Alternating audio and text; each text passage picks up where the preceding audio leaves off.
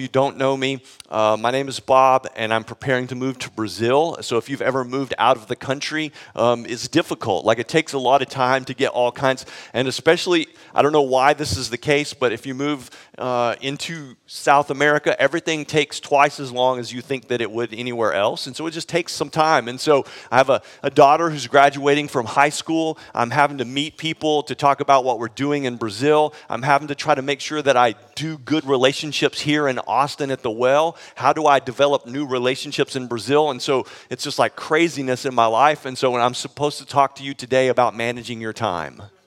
And I know what your initial thought is, well, Bob, you're just a pastor. You only work one day a week anyway, so it's not that big of a deal. I know that's what you think. It's not quite the case, but it is kind of funny. But we're going to talk about that a little bit. We're going to talk about time. We're going to talk about margin. We're going to talk about how do we make sure that we have enough available time in our life so that we can actually be good neighbors, right? Because isn't that one of the barriers to being a good neighbor? Like, one of the barriers to being a good neighbor is you just don't have enough time. Now, we're going to work on some principles today that actually will help you in all areas of your life, not just being a good neighbor, though that's kind of the focus. As we talk about margin today, we're just going to talk about that. And I think these principles will help you in all areas of your life.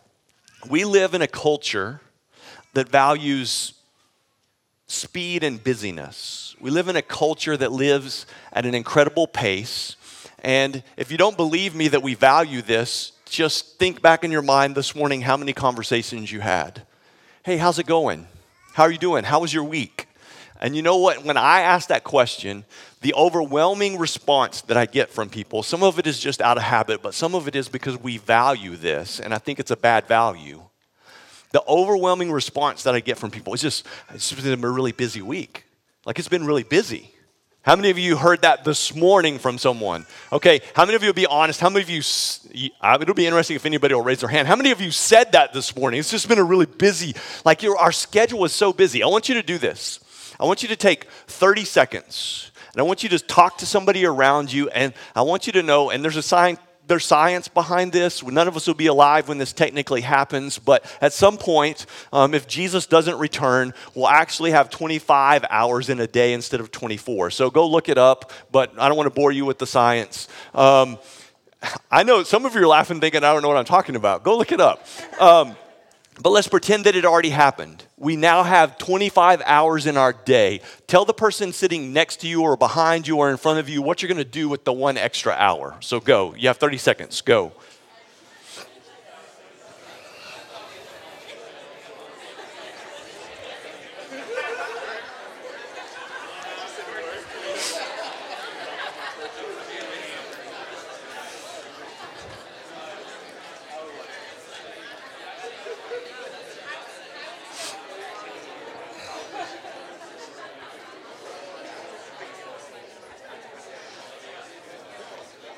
Okay. Okay.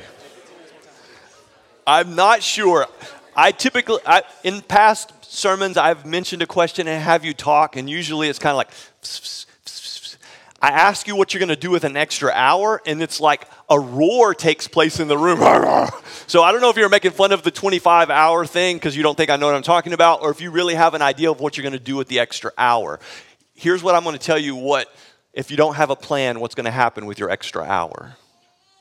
You're going to spend your extra hour looking at a bunch of fake posts on Facebook. That's what you'll do if you don't have a plan. We, in our culture, value busyness to such a high degree that is not only unsustainable, I believe that it's also unbiblical. And we value this. It's a big deal. And we take pride in our busyness. We take pride in our schedule. And we think that we're doing such a great job because we're super busy. And so we're just going to look at that today. And to be quite honest, it's probably going to be a little bit painful for us. And here's the reality.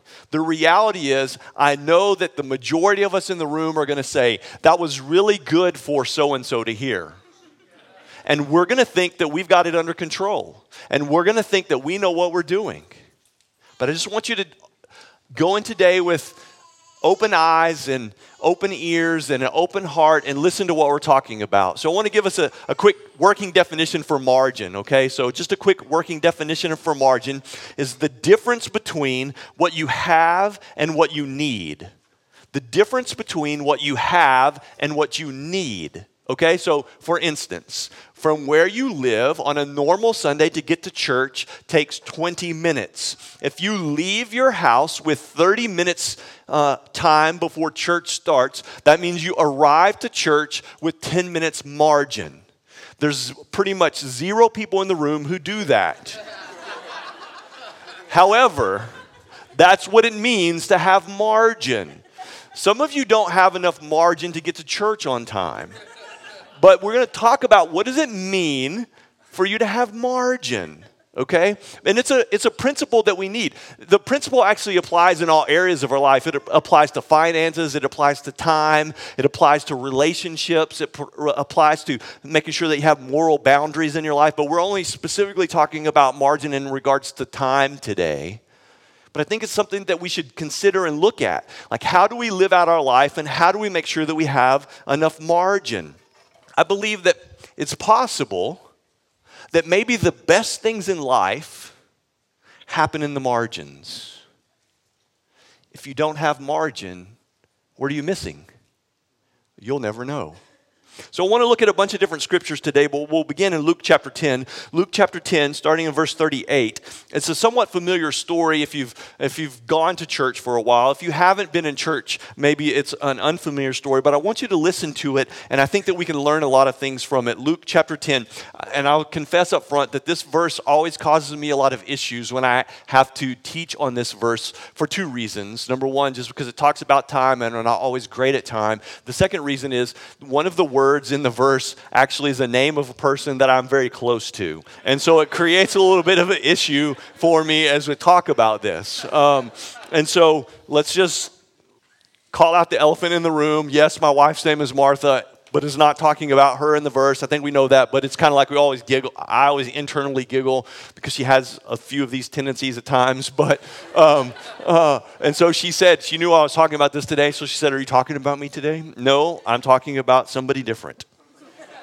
Luke chapter 10, starting in verse 38. Now, as they went on their way, Jesus entered a village. A woman named Martha welcomed him into her house. So this lady Martha welcomes Jesus into the house.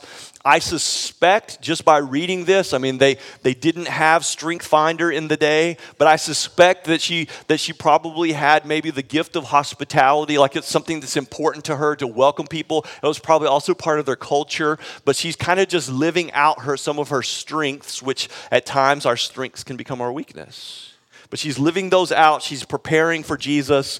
Verse 39, and she had a sister called Mary who sat at the Lord's feet and listened to his teaching, but Martha was distracted with much serving. So I don't know about you, but if Jesus comes into my house, I want to make sure that things are pretty nice. I want to make sure that it smells nice. I want to make sure that things are picked up. I want to make sure that, everything is where it needs to be and that everything is really good. And that's kind of what's going on with Martha here. She's like, I want to make sure that everything this day is perfect for Jesus because he's kind of a big deal. Mary, on the other hand, she doesn't care about anything else that's going on. She just wants to do the relationship thing and hang out with Jesus. So she's spending time with Jesus. She's spending time with Jesus. And what happens is we can learn in this very beginning of this scripture right here that what happens to Martha sometimes happens to us is that we end up focusing on the urgent and we miss the important. Like if you're not intentional, you focus on the urgent and you miss the important. We all have stuff that happens in our life that's urgent. Like, I'm not saying that you can get rid of all the urgent things in your life. We all have that. But if we only focus on the urgent, sometimes we miss the important. And I think that that's what's going on right here. The urgency of making sure that your house is perfect for Jesus is a big deal. I'm not saying that it's not. Like, I think we would all want to make it great. But she was so focused on the urgent that she missed the important. And how many times do you and I do that? We get so focused on this just happened and I got to fix it. I need to do this. I have all this on my list. I've got all these things to do and we miss what? Who knows what all we miss? So let's keep reading. And she went up to him and said, so Martha's working, Mary's just hanging out with Jesus, so she's doing all, and this is just the way my brain works, she's doing all this stuff, she's probably, she's a little bit sweaty, she has flour on her face, her dress is probably messed up a little bit, and she comes and she's kind of upset, and she says, and it says, she went to Jesus and she said, and I don't have a good female in distress voice where I would read it like that, but just use your imagination. Lord, do you not care that my sister has left me to serve alone? Tell her to help me. So she goes to Jesus and says, Jesus, come on. She doesn't even care. Like, look at all the things that we have to do. She's not doing anything. Can you just tell her to help me a little bit? Tell her to help me a little bit. Tell her to help me do some of the things that I have to do. Here's another learning point that we can take from Martha at this particular moment. She's absolutely convinced that what she is doing is not only right, but needed. Absolutely convinced. So when I'm talking to you today about your schedule and about your time, you and I are just like Martha, and we're absolutely convinced that what we're doing is not only right, but it's also needed. That may not be the case. It's not the case for Martha. And for many of us, it's not the case for us as well. We just assume that because we're doing it, it's got to be the most important thing.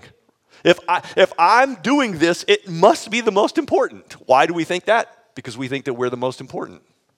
That's why we think it. Now, I know that nobody's going to raise your hand and say, oh yeah, that's why I do that. I'm just telling you that's why we do it. We think that we're the most important. That's why what we do matters more than anything else, because we're the most important. And so I want us to keep reading and see what else we can learn. Verse 41. But the Lord answered her. And it's just difficult for me to say this. But let's try to focus. But the Lord answered her, Martha, Martha, you are anxious and troubled about many things. But one thing is necessary. Mary has chosen the good portion, or the best thing, which will not be taken away from her. He's like, Martha, come on. I'm not saying that what you're doing is unimportant, but Mary has figured out that there's something else that's more important than what you're doing at the present moment. Doesn't mean that you shouldn't clean your house. It doesn't mean that you shouldn't be organized. It doesn't mean that you shouldn't go to work. It doesn't mean that you shouldn't have a busy schedule, but you need to make sure what's on the top of your list. What's the one thing that's the most important, Jesus said. Like you're getting upset at her, and you shouldn't be upset at her. What you're doing is not bad, it's not unimportant, but you've kind of decided that something else is more important. And Jesus says there's really just one thing that needs to be at the top of your list.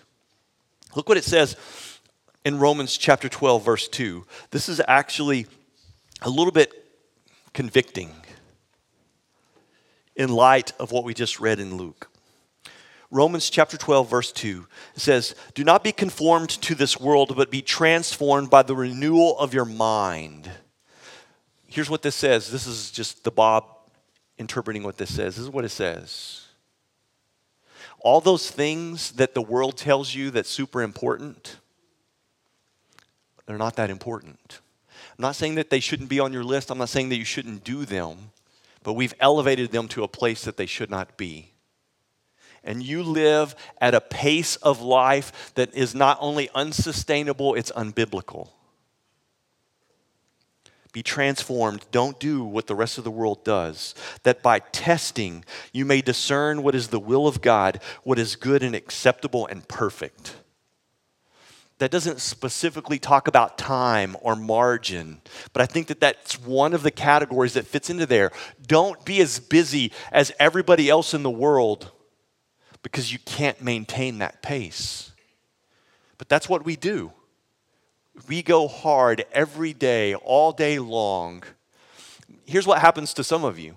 Some of you get time off from work and you go on this thing called vacation, and you play harder and shop harder and do more things on vacation than you do when you're not on vacation. And when you get home and you go back to work, you can't even function because your vacation took so much out of you. That's what we think vacation is. Let me tell you something. It's a lie. That's not vacation. Some of you go on vacation and you spend so much time checking your email for work that you never actually disconnect from work. That's not vacation. So here's what happens. Here's the learning point with margin. Here's what happens when we increase margin. There's probably more than that, but there's at least three things that happen when we increase margin. When you increase margin, when you increase margin, it helps you in your relational intimacy. Regardless of who the relationships are, if you have more margin in your life, you have the ability to spend more time with the people that are important to you. So it goes up, okay? So when you add margin to your life, it goes up. Another thing that happens when you have more margin in your life is it decreases stress. You want to know why some of you are so stressed out all the time? It's because you know it takes you 20 minutes to get to church, and yet you leave with 10 minutes left to go. You know that you have to get to this meeting in 10 minutes, and yet you leave with 1 minute until the meeting. That creates stress in your life, and you're okay with it. Why are we okay with adding stress to our life? But when we have margin in our life, it creates flexibility, and it creates ease, and it creates space for relational intimacy. It also creates space for relationship opportunity. Here's what I mean by that. So we're talking about being a good neighbor, but you don't have any time. If you have margin, you know what margin gives you the ability to do? It gives you the ability to actually walk across the street or walk across the hall and knock on your neighbor's door and say, hey, I'm about to go grab a drink. You want to go with me? I'm about to watch the Duke basketball game. Would you like to watch it with me? Like if you don't have any margin in your life, you cannot create more relationships. So some of you have great intention. Yes, I want to be a good neighbor. Yes, I want to love the people around me. I want to love the people at my work. I want to love my neighborhood. But you can't do it because you have no margin in your life. There's no way that you can add any more relationships in. It's just me, but it seems like that would be kind of an unbiblical thing, right? Like if Jesus says that you should love your neighbor, but we say we can't love our neighbor because we're too busy, it kind of seems like it's not biblical, right? But yet we're okay with it because we don't commit adultery, we don't commit rape, and we don't kill anyone, so we can make our schedule as busy as we want because it's not that bad. I think it's interesting why we're okay with it. So I want us to do a couple of other things, but I think the main reason why we don't have margin is because we don't actually trust God. One of the main reasons that we don't have margin in our life is because we don't trust God. Because we fill up our lives with all of these things that are okay or even good, but we elevate them to the place of supreme. And when you elevate your schedule or something in your schedule to the place of supreme, you know what that's called? When you elevate it so highly, it's called idolatry. And we or our schedules we think that are more important than God, we can control what we want to control, we can do what we want to do. It's called idolatry. And it's either you think that you're more important than God or your activities are more important than God. And so when you don't have margin in your life, I think it creates a little bit of a problem because we fill our lives with things that do not matter as much as God. I'm not saying that they don't matter. I'm not saying your work doesn't matter. I'm not saying your school doesn't matter. I'm not saying cleaning your house doesn't matter. Those are all good things. But we elevate them to the supreme things, and that's called idolatry. And it's dangerous. There's a couple of comforting verses. We just don't tend to apply them to our life. Look what it says in Matthew chapter 11, verse 28. It says, "Come to me, all you who labor and are heavy laden." I think you could probably just add a few other things in there. "Come to me, all of you that are stressed out. Come to me, all of you that have no margin in your life. Come to me, all of you that have a work schedule that would kill any human being. Come to me, all of you that have this school schedule that you can't keep up with. Come to me, all of you that have all of these things on your to-do list that never get checked off." I think you could add a lot of things in there, but look what it says after that. "And I will give you..." What does it say? I don't know about you, but that sounds pretty dang good. I'll give you rest. If you live, Jesus is saying, if you live the way that I say that you should live, I can give you rest. You don't have to be stressed out. You don't have to feel like you have no idea what you're going to do because you can't get all of your stuff done. Come to me. I'll give you rest. Take my yoke upon you, my way of living upon you, and learn from me, for I am gentle and lowly in heart, and you will find rest for your souls. Like, that sounds really good. I want some of that. Give me some rest for my soul. Sign me up for that class. That's the class that I want to take. But yet, we just cram more stuff in our schedule and we have no margin. Here's part of the reason why. Ephesians chapter 5, starting in verse 15. This is part of the reason why we don't have margin in our life. It says, look carefully then how you walk. Look carefully how the way that you live your life, not as unwise, but as wise, making the best use of the time because the days are evil. Therefore, do not be foolish, but understand what the will of the Lord is. So here's what happens. It's saying in that verse, and when it's time to make your schedule, you should be wise, not unwise. You should not live the way of the fool. But here's the way that we do our schedules. Somebody comes and says, hey, I have this opportunity. Would you like to go with me to this? And you say, I don't know. Let me check my schedule. So you pull out your handy-dandy smartphone and you look at your schedule and you're like, you know what? I'm free. Yes, I'll go with you. Wrong question to ask, are you free? It's not the right question. Or sometimes you ask, somebody says, hey, will you go to the strip club? And you say, I expected that there would be at least a chuckle there. Some of you think, what the heck is he talking about? Everybody kind of freaked out on me for a moment. You're like, if somebody says, hey, you want to go with me to the strip club? You're probably going to say, you know what, that's probably not a good thing for me to do, so I'm going to say no. The questions that we are asking are wrong. This is the wrong question. It's not, do I have time to do it, or is it a good or bad thing? Wrong question to ask. The question that you should be asking is it a wise thing for me to do? Just because you have the time to do it doesn't mean that you should do it. Just because it's a good thing doesn't mean that you should do it. Do you see where I'm going here? Like, give me a little bit of help here. Like, yes, preach it. It's kind of good. It's so good. Like, do you see what I'm saying, though? We say, do I have time to do it? Do I have time to do it? Okay, I'll do it. Is it good? Okay, I'll do it. No, the question you should be asking is it wise? Is it wise for me to add this to my schedule at this time in my life?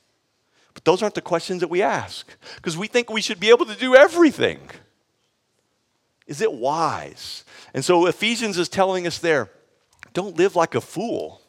The times are evil, and if Satan can't make you bad, he's just going to make you busy. So be careful not to just add stuff to your schedule because you think it's an okay thing. Is it wise for you at this stage of your life to be doing X?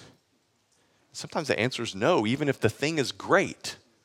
Sometimes the answer is no. But we have a problem with that word. We're not very good at that word, so I thought we would practice this morning. Let's just say it out loud together. No. Try it. See, it wasn't too bad, was it? No. One more time, try it. No. What if it's a really important thing? Like it's like a prestigious thing and somebody's inviting you to this thing and you think, how can I pass this up? It's such a good thing. I should go to it. Then you have to answer in a fancy way. And you just say, no. That's the fancy version. Try it. No. See, it's not that hard. But what happens is you'll leave out of here today and somebody's going to ask you, let's go to this thing. And you're like, okay, I have time. Because you think that you can handle it. You think that you have your schedule under control, and you don't. If you had, I can't get on that again. I already talked to you too much about being late for church. Did you see how I did that? That was kind of like I didn't talk about it, but I talked about it. That was pretty slick, wasn't it? While we're talking about stuff, let's just take a TV timeout and talk about this, okay? There are a lot of young people that go to this church. Some of you are just married. Some of you have been married for a little while. And for whatever reason, everybody thinks that they need to have a kid at the same time. If you already have children, and they're little, if you already have children and they're older, sorry, this won't apply to you. Or you hope to someday have a child, can I just give you some advice? Here's what you're going to be tempted to do. You're going to be tempted to sign your kid up for every stinking activity that you can because they're a great kid and they need to be a great flutist. and they need to be a great swimmer, and they need to be a great diver, and they've got to play soccer, and they've got to play t-ball, and you're going to sign your kid up for all of this stuff, and you're going to have no margin in your life to do anything. And you know what's going to happen? You're going to get old one day, and you're going to regret it. This is not a biblical advice. This is a Bob advice. I'm saying you make your kids choose one thing at a time. Just one. From someone who doesn't have a kid. But just one thing. And they try it for a season. If they don't like it and they want to try something else, then let them try something else. But they don't have to be involved in 6 things at one time, because not only will they not enjoy it, you won't enjoy it. Just be careful. Because if your kid is involved in everything, you have no margin, and you know what else will fall apart? Not only your schedule will fall apart, but your marriage will fall apart, because you never spend any time together, because all you're doing is going from event to event. Just be careful. Is it wise at the present stage of your life to be doing X? That's what Ephesians is asking. Is it wise? It doesn't matter if you have time, and it doesn't matter if it's good. Is it wise? So let's finish up with this. Good stuff.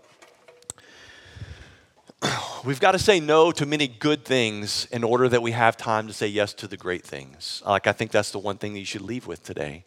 You've got to be able to say no to many good things so that then you have the ability to say yes to the great things. And that's just a discipline that we don't have many times. Busyness in your life. If you only hear one thing today, this is probably what you should hear. Forget all of the other stuff. No, listen to the other stuff, but hear this. Busyness does not equal meaning or significance. But our culture thinks it does. There's a good chance that you think it does. Busyness does not equal significance. It doesn't. It doesn't add meaning to your life just because you're busy. And I'm just going to tell you, it doesn't impress me when I ask you on Sunday, hey, how was your week? And you say, it was really, really busy. I know that you think that sounds really, really good, but it actually creates a lot of fear in my heart for you, because that's not good, even though you think it is. There's a difference between distraction and interruption. Do you know the difference? I probably made this up, and there's probably not a real difference, but just go with me. There's a difference between distraction and interruption. There are tons of distractions in your life, but there are times when God tries to interrupt your life, but you won't let him interrupt your life because I almost cussed. Because you're too busy. You're too busy. And God can't interrupt you because you're too busy. Do you see the difference? Distractions they're just whatever. But God so many times tries to interrupt you and say, hey, you should talk to this person. You should befriend this person. You should love this person. And you can't do it because you can't listen to God, because you have so many other voices pounding you in the head saying, do this, do this, do this. You want meaning in your life? Do this. You want significance in your life? Do this. And God is just like, how about this? But you can't hear him, because you got too much crap going on. Distraction, interruption. You should welcome interruptions from God, because those will always be great. That was just a quick TV timeout. 2 more things. Listen to this. You've heard this before if you've been around church at all. We just don't apply it. It's like, I don't know why we don't do this. Psalm 46, verse 10. Some of you could probably quote it. Be still and know that I'm God.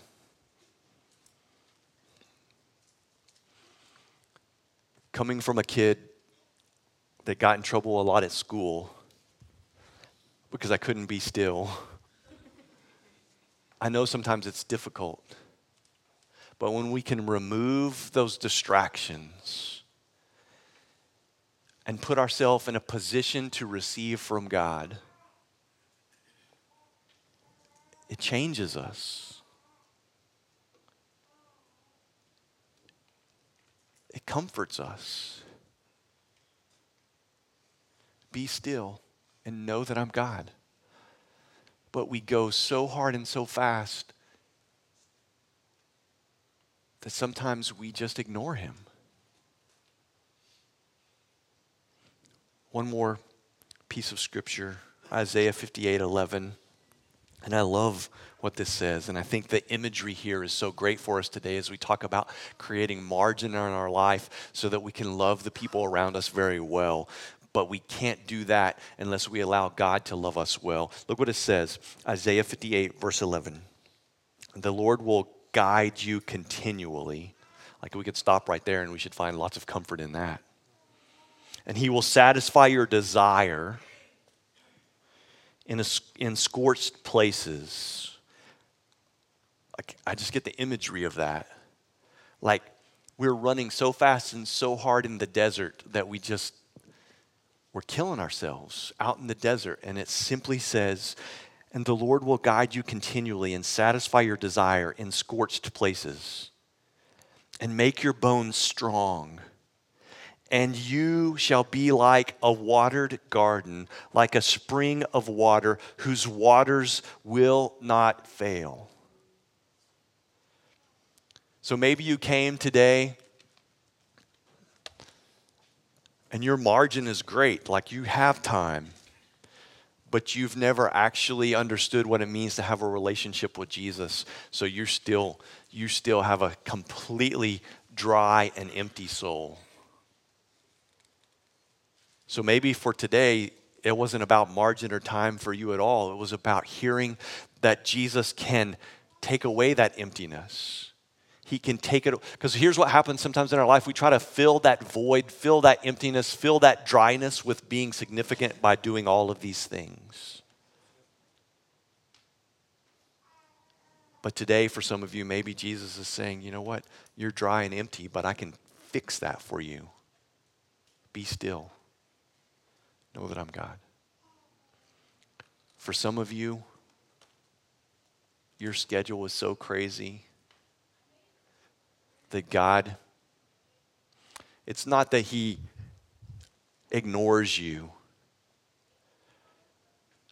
but maybe it's just that he moves to somebody else that has a little more margin because you wouldn't listen to him. You didn't have space for him. He tried to interrupt you many times. And you said, by your actions, you said, God, I don't have time.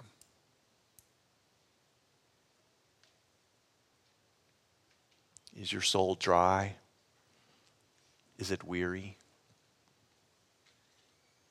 Are you living at an unsustainable pace that is ungodly and unbiblical? Today, he says all of that can change.